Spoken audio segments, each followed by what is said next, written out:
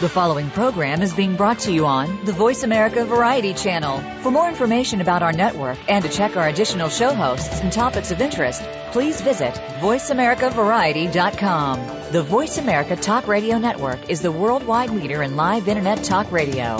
Visit voiceamerica.com. The views and ideas expressed on the following program are strictly those of the host or guests and do not necessarily reflect the views and ideas held by the Voice America Talk Radio Network, its staff, and management.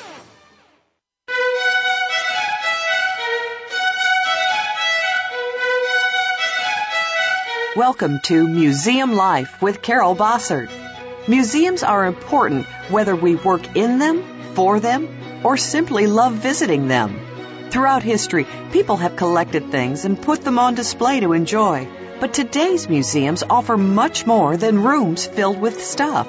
They provide places to learn and share experiences with family and friends, as well as sanctuaries to unplug, rest, and refresh.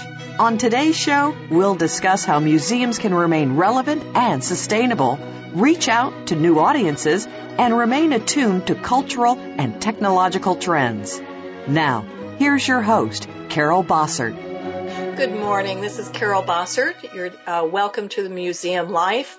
I hope it is beautiful where you are listening from today. It is beautiful here in Washington, and those little cherry blossoms are finally bursting, along with the rest of our other spring blooms. So I wish you all a beautiful spring day today.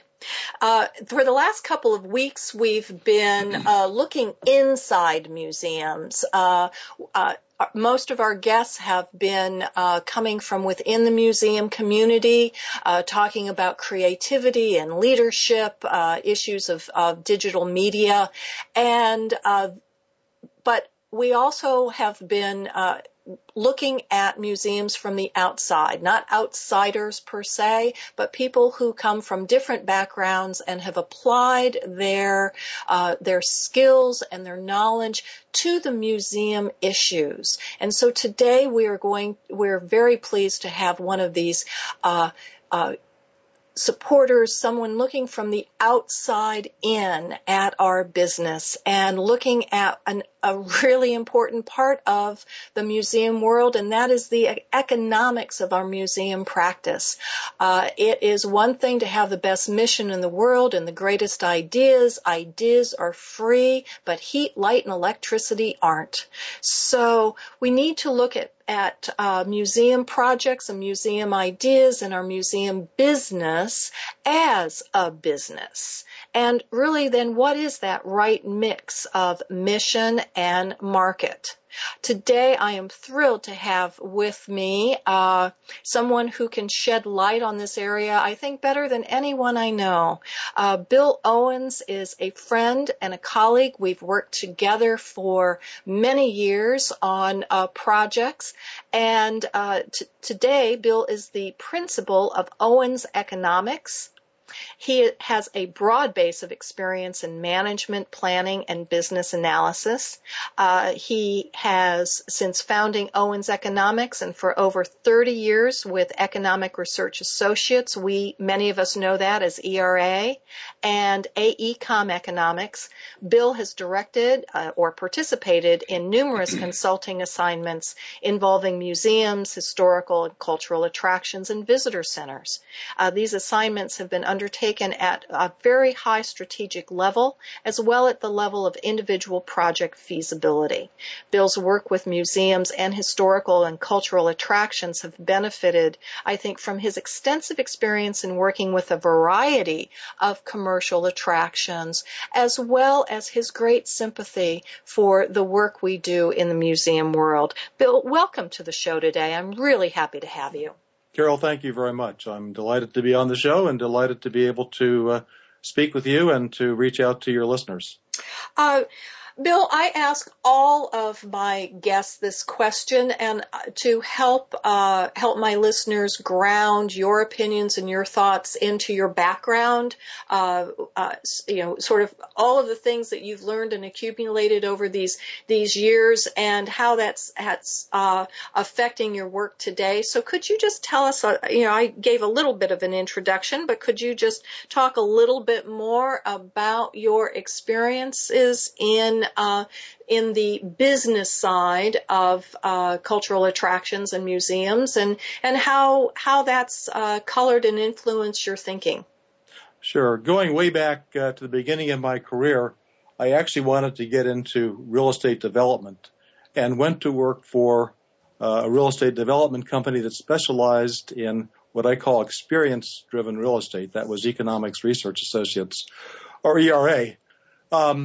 When I started, they weren't building a whole lot of new theme parks, which was ERA's initial, forte in the business. So I tried to find other avenues to use the analytical skills that analytical techniques that ERA had developed. Went around to different museum directors and tried to basically sell my skills and the expertise of the company. And 30 years ago, people weren't interested in learning how to be a business or applying any of the lessons that I thought were important from the commercial attractions world. All that has changed, as you know, with the many different changes in financial conditions and circumstances. And now museums and cultural attractions, the nonprofit world, make up a large part of my practice, and a lot of the former ERA practitioners who are still advising different types of attractions. I've worked around the country for large national museums. I'm a veteran, so I take great pride in having worked for the Navy Museum, the Army Museum that's proposed for Fort Belvoir, and the Marine Corps Museum.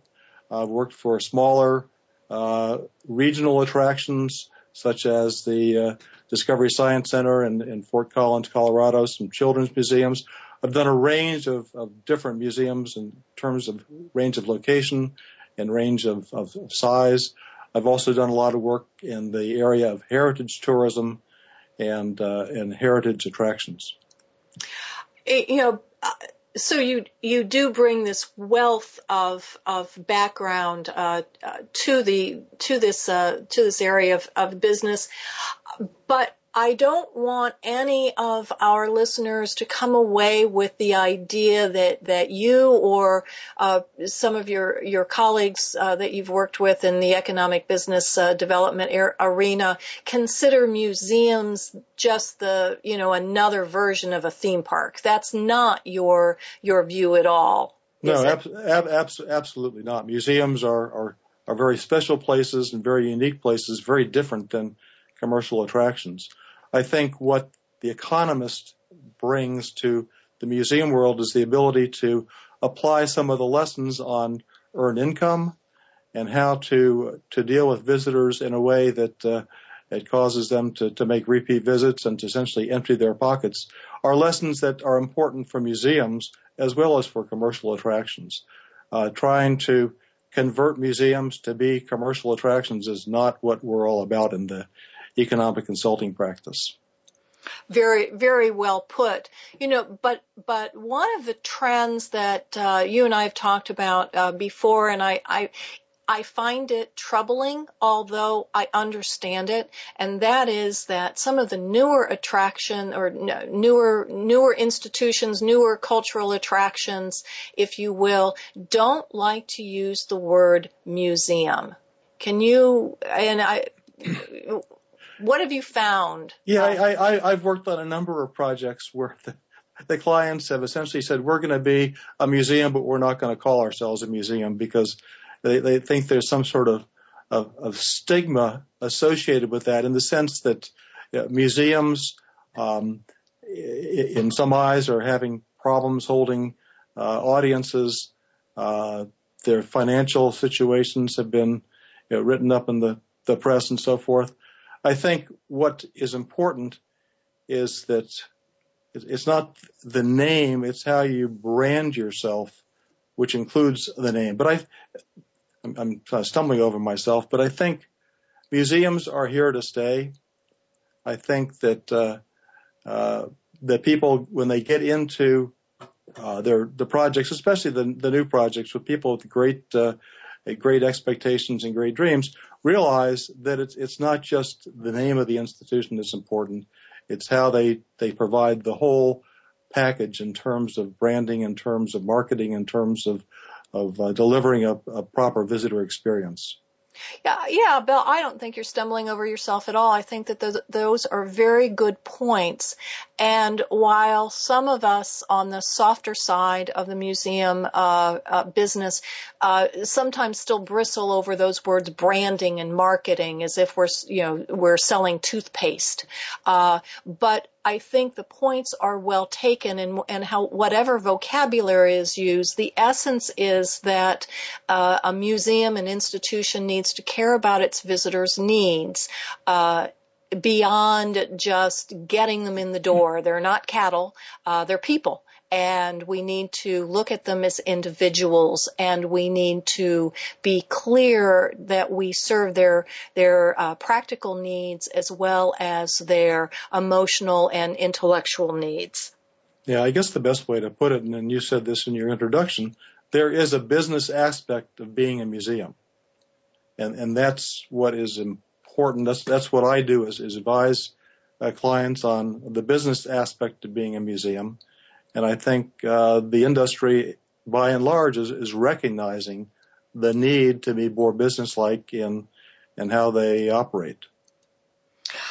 I think many of, as state, local, and certainly federal monies dry up, as private foundations become more specified, and some of them, some private foundations have also, as we know, taken some serious financial hits themselves after 2008. We need to be looking at additional ways of providing that kind of revenue stream that keeps the doors open and the lights on and staff paid a living wage. All of these things really are part of that business side of the equation. And I would add that a lot of these philanthropic interests they want to make sure their money is spent wisely. Yes. So they're interested that the museum is well run from a business perspective. Yes, I think you're very, very right on there. What are a couple of the lessons that, here we started this conversation by saying museums aren't theme parks, and they aren't theme parks, but we can probably learn some things from our cousins, the theme park. And what are a couple of those lessons, Bill? Well, I think just starting from the beginning in the planning and design of a museum, the revenue generation components need to be thought out in advance rather than left to essentially be afterthoughts. And I'm talking about things such as the museum store, space for after-hour functions, and the like. I know it used to be, I think, and maybe I'm just being kind of representing how I look at the world, but the museum store, for example, which can be an important source of income, was an afterthought. It was you just lay out your galleries, you put in the offices, the storage, all the museum function spaces, and then the space that's left over became the store. And I think again, going back to the theme park way of doing things, there is a science to where you put your retail spaces and how you size them. And part of what I do is advise clients on those different elements. If you go to a theme park, for example, every time you come out of a major ride, there's an opportunity to buy something, to kind of connect yourself with that ride experience. As you exit the park, there are also opportunities for you to purchase merchandise, to connect yourself with that experience. The sizing of those facilities isn't by accident. There's a mathematical economic formula that helps you determine the optimum size to return a profit on those spaces. after-hours functions. It's not just a matter of taking a gallery or a lobby area and turning it into a space for after-hour activities. There's some market analysis that can be done that can point to the best size of event that the market says there's a need for space for, and to see how you can incorporate that market need into the design of your facility. There are considerations having to do with loading docks, with storage, with warming kitchens, and those sort of things that help optimize the revenue or the income that might come from after-hours functions. The idea of putting in party rooms, birthday party rooms, can be important in some museums. Upcharge items, simulators, theaters. There's all a scientific, or I should say an economic way of looking at all those different investments, which can return income to the museum. You know what I find interesting about all of this bill? One, yes, there is a science that can be applied. That these things don't need to be randomized. Hey, we got a closet, let's put the gift shop in there, kind of thing. Yep. But all of these components that you're talking about, the shop, the after hours spaces, the meeting rooms, all of these practical functions also have a mission component to them. Oh, absolutely. And I know you and I have been on teams here in the D.C. area where we have to look very carefully at an institution who says, well, yes, of course we're going to have lots of large parties. And I remember you saying, well, are you different from the museum down the street that has the large party?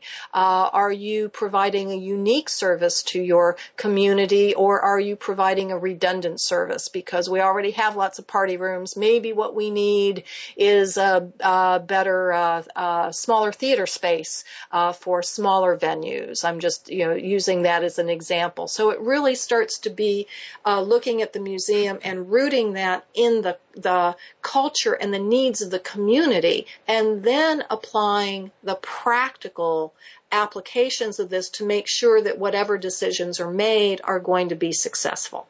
Well said. That's perfect. Well, see, you've taught me so well, Bill. You really, really have.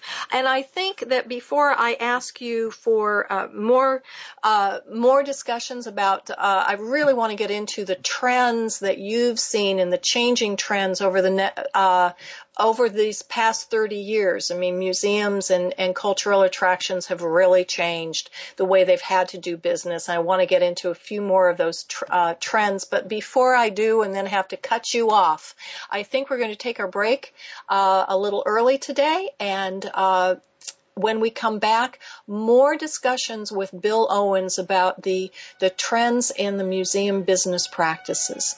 We will be back in a few minutes. I want to remind you, though, that you can always reach out to me at carolbossertservices.com, where you can listen to this and all the other shows that perhaps you've missed over the past few weeks. And please, you can always reach out to me at carol.bossert@verizon.net.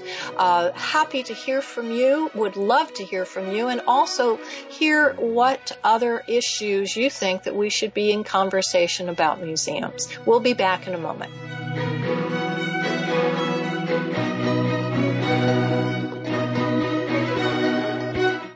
Talk, talk, talk. That's all we do is talk. If you'd like to talk, call us toll-free right now at 1-866-472-5787. 1-866-472-5787. That's it. VoiceAmerica.com. Ready to chat about your favorite soap operas? The Daytime Discussion is here with Dan J. Kroll and Soap Central Live. For the past 15 years, Dan has been dishing and discussing on SoapCentral.com. And now he's taking the talk to the airwaves of the Voice America Variety Channel. You'll go behind the scenes with the biggest stars of daytime, along with guest commentary from the Soap Central columnists. And we'll take your questions and comments during our live show. Soap Central Live, every Friday at 6 p.m. Eastern Time, 3 p.m. Pacific on Voice America Variety. What if there was a radio show that could demonstrate how we can cut your taxes in half without diminishing needed government services? One that could explain how to create tens of millions of jobs at no cost to taxpayers, as well as fantastic yet easily affordable health care. Side effects include cutting crime rates nationwide, providing better education for our children, international peace and harmony, and protecting your private personal data from government intrusion. Tune in to Libertarians Working for You with Carla Howell, Wednesdays at 2 p.m. Eastern Time, 11 a.m. Pacific on Voice America Variety.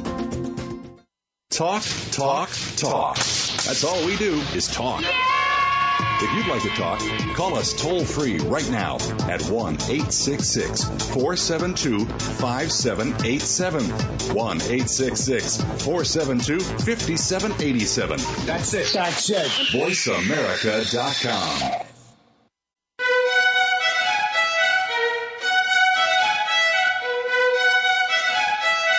You're tuned into Museum Life with Carol Bossert.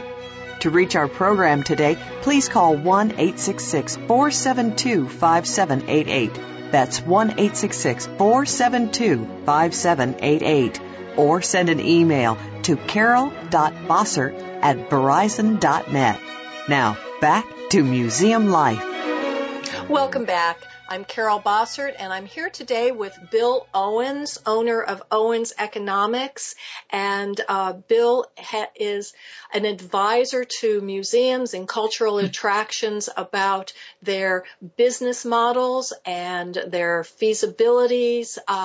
And we've been talking about we sort of jumped in and we were talking about some of the science involved and the practical implications involved in some of the museum's ancillary activities, such as their shop and their after-hours rental space and their spaces being used for other activities. But Bill, we sort of glossed over the main point, and that was the visitor experience itself.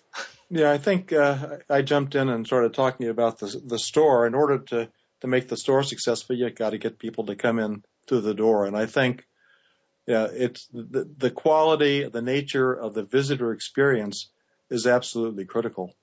Going back to some people's reluctance to call themselves museums if they're planning a new attraction or a new institution, it's because there have been some museums that have seen their attendance decline and others who have seen their attendance increase. I think if I look at the museums that are doing well, and I'm not talking about in the context of the economic conditions of the past couple of years, but in more general terms, museums that do well are providing a contemporary, engaging type of visitor experience where the exhibits are dynamic, participatory, and you can think of all the buzzwords to use. But I think it's really important that museums think in terms of what their visitors expect and who they're competing with in terms of visitor time, visitor attention, and visitor dollars.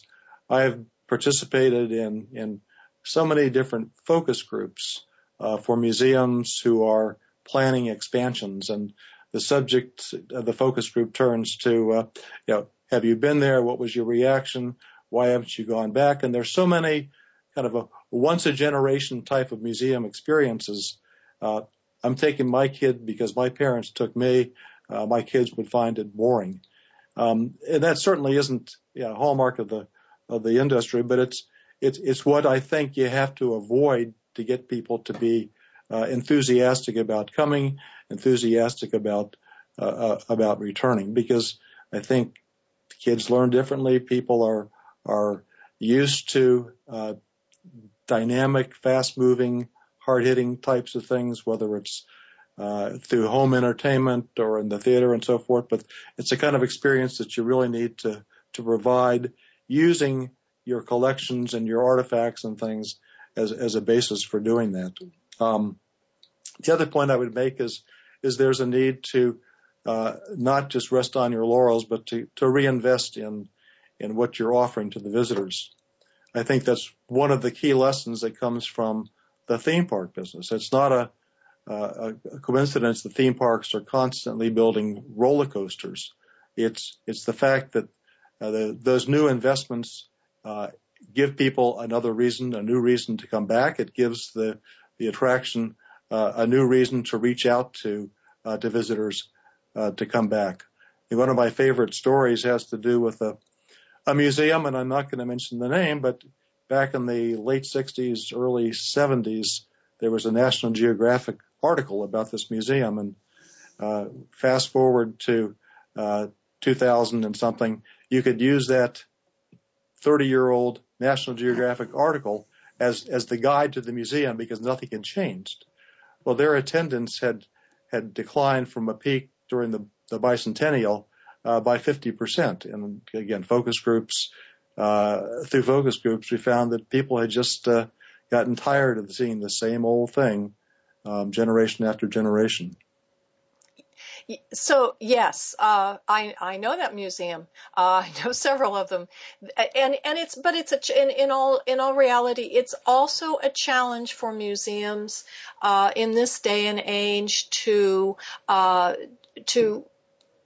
make big changes. You know, we've gone through the era of the blockbuster art exhibit. Mm-hmm. You know, that was a trend that we saw, and I think that was extremely useful. It many of these blockbusters, I'm thinking of King Tut and some Sure. of the others, really brought new audiences through the door. But after that, the museum didn't have much new to offer because they had put all of their resources, both financial and human resources, into this one blockbuster exhibit. So it can sort of backfire, can it? Well, I yes, it can, but I think that it's critical that museums do plan and do to try to do their best to get the resources to enable them to make those changes, rather than just wait until things get so tired and attendance starts to trend downward that they react. That has to be, I think, built into the business plan, that the exhibits are refreshed or changing exhibits or a combination of the two are used to, again, provide visitors with a new and different experience and a new and marketable experience. Yes, and in a way, what we're really talking about, even though we're using business terms to describe it, is we're really talking about being sensitive to our visitors' needs, their changing needs, and doing whatever it takes to keep the conversation going. Yeah, that's it. Absolutely. Well, let's talk a little bit about some of the museums that you've been involved with, looking at how. One of the things I'd really like to get your opinion on, I know it sort of changes back and forth, and that is the issue of charging an admission price. That's a very interesting subject. Very interesting. If you look at some of the academic research, I think you'll find that that admissions fee pricing isn't a barrier to museum attendance. But if you look at the experience of museums that have dropped their admissions fee, it suggests otherwise. I know in the United Kingdom, as part of the Millennium Celebration, the national museums, I think in England and Scotland and Wales, all dropped their fees, and 10 years later, attendance is still it's 50 or 70%. I can't remember the exact number, but substantially higher than it was during the millennium. And after fees were dropped, some museums saw their attendance increased by 2 or 3-fold. That's all well and good, but I think you have to consider some of the consequences, intended or unintended consequences. Obviously, you're going to lose revenue. I think a museum that is considering dropping their admissions needs to consider how they're going to make up that lost revenue, whether it's through additional visitor spend or through philanthropic contributions or whatever that's going to be. I think there's some real issues dealing with other aspects of the museum, for example, the impact on memberships. A lot of museum membership sales come because they provide a way to for their visitors to realize a value. It's one of the reasons people buy those memberships. And if you do away with the admissions charge and the value of the membership is tied to the admission, then you have an issue with your membership sales. There's the whole issue of wear and tear on the museum just dealing with the additional visitors. There's the practical aspect of capacity. For those museums that doubled their attendance, if they had theaters or restrooms or stores that had to do their operations were influenced by the number of visitors, I think they had some operational issues there. There's also, I think, the impact on other attractions. If you have a museum that drops its admissions charge, it could impact other museums who may not be in that same situation. Go ahead. Well, no, I find that all of this very interesting. Because I hear from different institutions, one, some say, oh yes, it was very positive, to, drop our admissions fees. I just recently spoke to an art museum director who said, when you look at the numbers in our art museum in our city, the admission fee only covered maybe 1 or some very low percentage of the total cost, because some institutions have a significant back of house cost. They're conserving art, or they are going on research field work to get dinosaurs or archaeological materials. I'm just wondering, did you have in your work over the last years, have you ever noticed any trends that certain types of museums have an easier time of reducing or eliminating their admissions fees? I mean, are there sub-audiences in this that, so we can't really just make blanket statements about that? I think it's on a case-by-case basis. I think the key variable is the percent of the operating budget that's supported by admissions revenue. Clearly, if you rely on admissions for 30%, 40%, 50% or more of your total revenue, then the issue of dropping that and replacing the revenue becomes much more important. If your admissions constitute 10% of your revenue, it's a different story. I think there's another reason that the museums drop their admission, and that's to provide better access to different populations. And I think number one, I think the experience has been that while you get a significant increase in disadvantaged population attendance, that the overall proportion of disadvantaged attendance to total attendance is relatively insignificant. And there are probably other ways to reach the people that you're trying to provide access to. And you have to realize there are other things that need to be done in terms of marketing, in terms of making people feel comfortable if they're from a minority population. They go hand in hand with just reducing the admission fee as a barrier to visiting a museum. I think that's a very important point to make. I think you've made two very important points. One, there really is a broad variety across the spectrum, depending on the kind of institution it is, where it's located. I'm sure there are lots of other factors that go into the percentage of the revenue that is generated or is needed to be generated by the gate, by the admissions charge.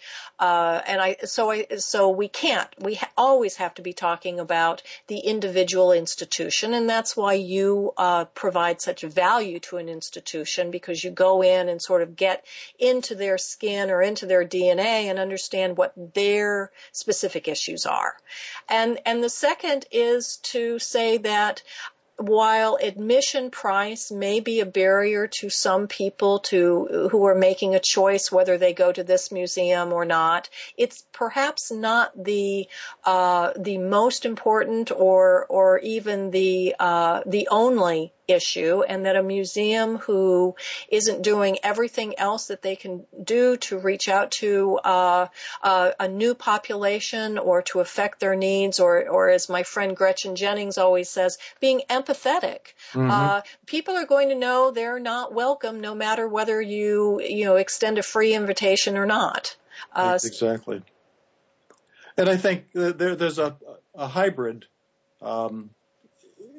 set of actions that can take place too, and that's not just doing away with all of your admissions, but doing it on a more select basis, having a free Friday for local citizens, or making every Sunday free for families. There are a lot of different ways to do that, and I think those types of approaches also lend themselves to finding philanthropic interests that can support offsetting the revenues that you've lost by dropping the admissions price on a selected basis versus dropping it across the board. Interesting. Bill, I want to sort of jump a little bit, because I want to talk about one of the things that we saw in the 90s. That's when I felt like every project that you and I were working together one way or the other, and that was when there was this big boom in urban revitalization that often was anchored with a cultural institution. And I'm thinking of the examples in Baltimore, certainly with the Baltimore Aquarium that helped anchor that downtown revitalization, as well as the Tennessee Aquarium in Chattanooga. Those are two that I'm personally involved with, and then also maybe like the Rock and Roll Hall of Fame and the Great Lakes Science Center in Cleveland.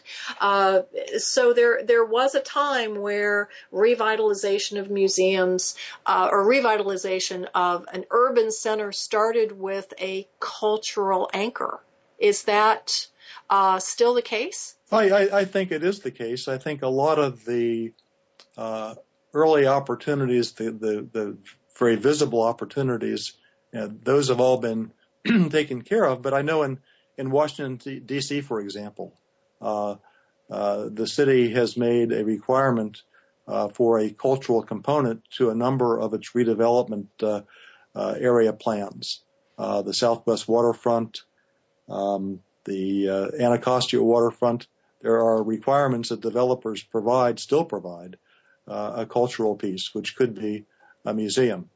I know the Spy Museum that you worked on and my old firm worked on, it back in the day was the anchor that you're talking about, the catalyst for redevelopment of the downtown entertainment district.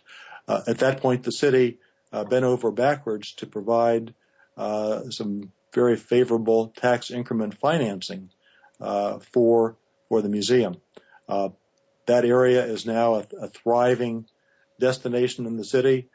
You couldn't go into the same area and expect to get any support. But I think if you went to those other two areas that I mentioned, the possibility would exist. I think another aspect of museums and economic development is the museum's role in kind of strengthening an area that's already started to redevelop, not just being the anchor.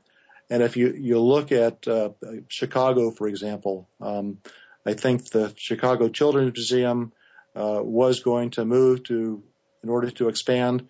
It's now back at Navy Pier, not back at Navy Pier, but its planned expansion is to take place at Navy Pier, where it's located now, and the Pier and Expedition Authority is going to invest quite a bit of money in that expansion because they realize the value of the museum in bringing visitors to the pier in New York City. The city put in money to help refurbish the slip for the USS Intrepid Museum because they realize its value as a tourism anchor for that part of the city. And you can go on. There are lots of examples where cities and state governments are investing in museum and cultural attractions, not because they're trying to start revitalization activities, but they're trying to maintain and strengthen revitalization activities and maintain strong visitor nodes. And recognizing, too, that the museum and cultural attraction is key to maintaining and building and reaching out to the community, whether the community is local or whether the community is international in the case of the Intrepid in New York, as you were saying. It's really just getting back to understanding who your audience is and how you can reach out to them and how you can partner with other stakeholders. Very, very important. We are going to stop now and take another break. And when we return, we will talk to Bill a little bit about something that sometimes gets a bad rap, and that is the feasibility study. So when we return, please stay tuned. Bill's going to help us understand the truth and the reality and the importance of these important studies. But for now, thank you so much for listening to Museum Life. This is Carol Bossert. You can always reach me or listen to this show and others at carolbossertservices.com. And please drop me a line at carol.bossert@verizon.net and let me know what you'd like to be talking to. We'll be back in a minute.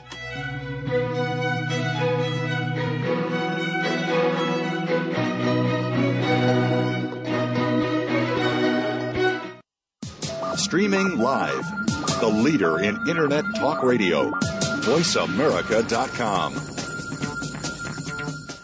Do the adventures of Indiana Jones leave you curious about this exotic and unusual profession? If so, don't miss Indiana Jones, Myth, Reality, and 21st Century Archaeology with Dr. Joseph Schuldenrein.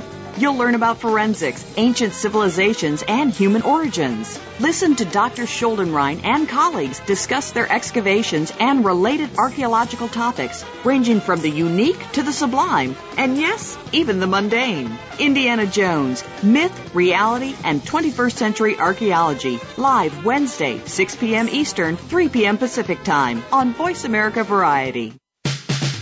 All round the outermost rim of the shield, he set the mighty stream of the river Oceanus, creating Achilles' shield in Homer's The Iliad, Book 18.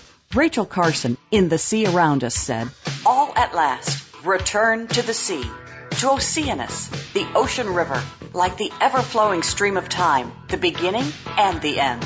Moyer's Environmental Dialogues with Dr. Rob Moyer offers lively dialogue and revealing narrative inquiry into how individuals are overcoming obstacles and creating a greener and blue planet Earth. Tune in Thursdays at 3 p.m. Eastern, 12 noon Pacific on the Voice America Variety Channel.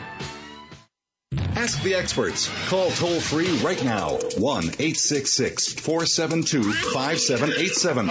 And ask our All-Star team to answer your question. That's 1-866-472-5787. Thank you for calling. VoiceAmerica.com.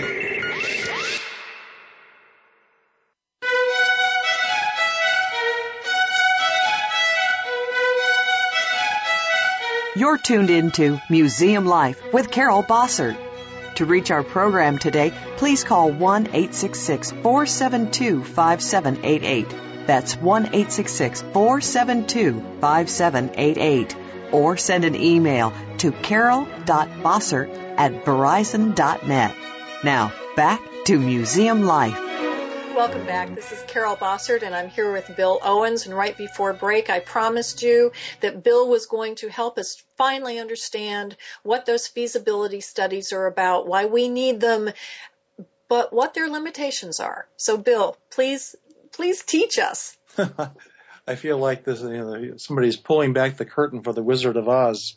And it's not like that at all. I think feasibility studies, I won't describe them as a necessary evil, but we've talked earlier about some of the scientific, the economic ways of looking at things, and the feasibility study is the mechanism that allows you to do those things.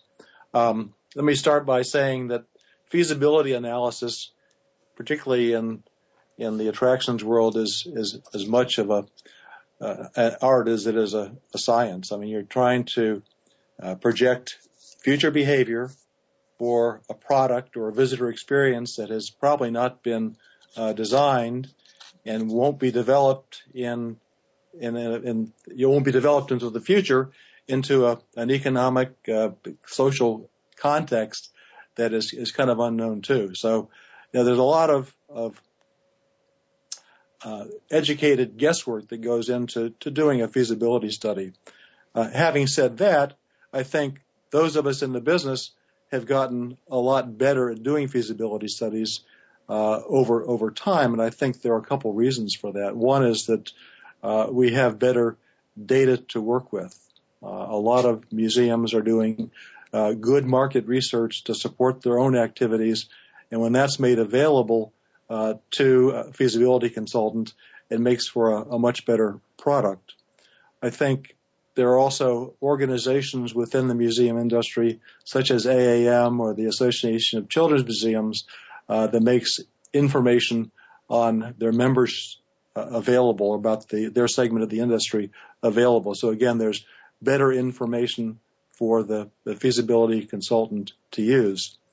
On the market side, I think there's also better information available about the markets that are available, whether it's the resident market or the visitor market. GIS has been such a tremendous tool for people such as myself in helping to define market areas. In the old days, we used to draw a circle around a city and say that's the market. Now you can actually do a custom run based on drive times to give consideration to better access from some directions than others. You can acknowledge the impact of physical barriers, such as rivers or cultural barriers. People don't go from Maryland to Virginia or back again, as you and I had talked about before, Carol. Right. So the techniques and available information has gotten a lot better. I think feasibility consultants have also gotten a better understanding of the museum business. A lot of us came from the commercial attractions world, and it's taken a while, to be honest, to understand the nuances of dealing with a nonprofit, dealing with the museum sector. And I think those of us who have been doing this for a while have developed a more empathetic understanding of the business. I think one thing I would say is the importance of defining what feasibility means. A lot of times I'll be called into a situation and the client will say, well, we need a feasibility study. And I come right back with the question, how do you define feasibility? If you were a commercial attraction, I'd have a real good sense of what feasibility meant, because you have investors that are looking for a certain return on investment, or a hurdle rate that would be applied. But what's feasibility for a museum? Is it based on the number of visitors you bring in, the number of children you bring in, the size of the operating budget, the size of any potential gap between earned income and the budget? And I think it's important for a museum client to be able to understand what is going to make a project, quote, feasible in their terms, in their eyes, as they hire a feasibility consultant. So it's also very important. I would imagine for both if there's a staff and a director as well as a museum board of getting that full clarity, as we've talked on this show with several of my other guests, the makeup of museum boards are changing as well. And if you have a board that is used to being in for-profit business, they may take a little bit more on discussion to help them understand what a feasibility study is in this arena. Yeah, it goes back to our earlier discussion of the increased understanding of the importance of being in the museum business. That you have more staff members who are come with a business background, and also board members that come with a business background. And I know one situation I was in, I was presenting the results of a feasibility study, and it, in my mind and the director's mind, had a positive outcome. But one of the brand new board members slammed his fist on the table and said, "How can you call this project feasible? It doesn't make any money." and the director and I looked at each other, and the board members looked at me, and the board members looked at the director, and there was a little bit of education that took place there about what the museum world was really like. So those are some of the key aspects of entering into a feasibility study. Obviously, understanding the terms and terminology and what it will and will not tell you. So what are some of the keys to a good feasibility study? I think there are several that I'd like to mention. One is making sure that you honestly give your consultant license to return with an answer that a correct answer. Don't try to influence the consultant with expectations, and we think don't bring a consultant in to validate a conclusion that you've already reached. I know, for example, for the DC Historical Society, when the City Museum was being developed in Washington, I think the consultant there was kind of said, "Okay, we need you to show how all these different schemes we have can be used to support, in this case, the bonds that were going to be used to develop the museum." And it just was, I think, an untenable situation for the economic consultant to be in. So one is, let your consultant know that you're expecting his honest professional opinion, not to have them come back with some answer that you think you want to hear. I think in order to do a good feasibility study, you need to work at reducing the unknowns. In my mind, you can't do a feasibility study if you don't have a location or you don't have a concept. I think you have to have you have to have key variables such as location, such as concept, such as scale, if not nailed down specifically, at least in terms of a good idea, so that the consultant can take those variables into consideration. So you can't just come have a really great idea for a project and then hire the feasibility consultant and say, is this a good idea? You need you need to ground the idea in the realities of a place and an experience. Yeah, and I think the feasibility consultant, the economic consultant, can be part of helping you make decisions. It's not unusual to be brought in as a location is being selected, as a concept is being developed. And I think there's a way for the economic consultant to help show what the financial implications are, or the attendance implications are of alternative A versus B versus C. So Go ahead. No, I think you're absolutely right. And the other point, we've got about 3 minutes to close, so I don't want to leave this program without giving you an opportunity to not really defend feasibility studies, but in our business they've gotten a bad rap. Sure. Because museums then use the feasibility study that was maybe done 5 years ago to project what their admission or attendance will be in a new environment. I mean, feasibility studies have sort of an expiration date, don't they? Yeah, I think two words of wisdom is one is keep the economic consultant involved throughout the development and implementation process. So as plans change, as market changes come into play, then the impact on the original numbers can be considered and revised as appropriate. The other thing is to make sure that you remember the fine print that probably was in the feasibility study, the qualifiers, if you will, the conditions that kind of are underlay the numbers that the feasibility consultant is presenting. Like what? How would example would be there's a certain marketing budget built into a pro forma, recommendations on pricing. I know one study that I worked on, I had an attendance number, and I said, this is going to be a year 3 number.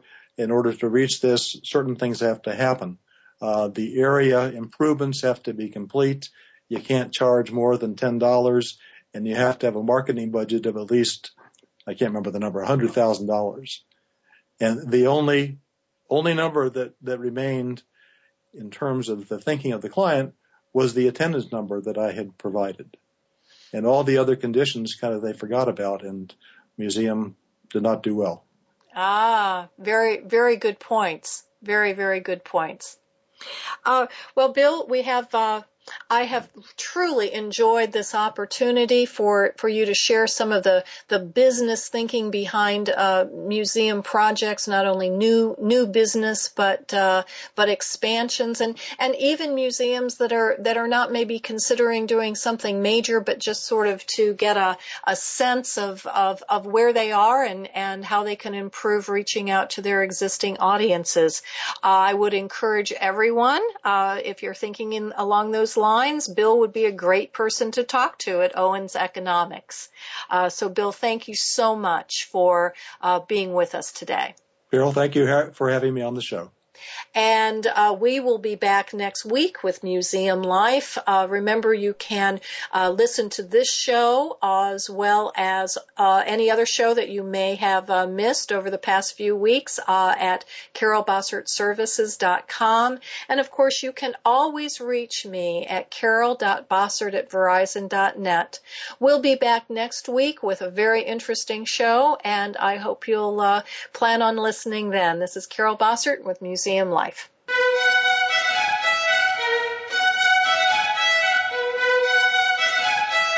Thank you for tuning in this week to Museum Life.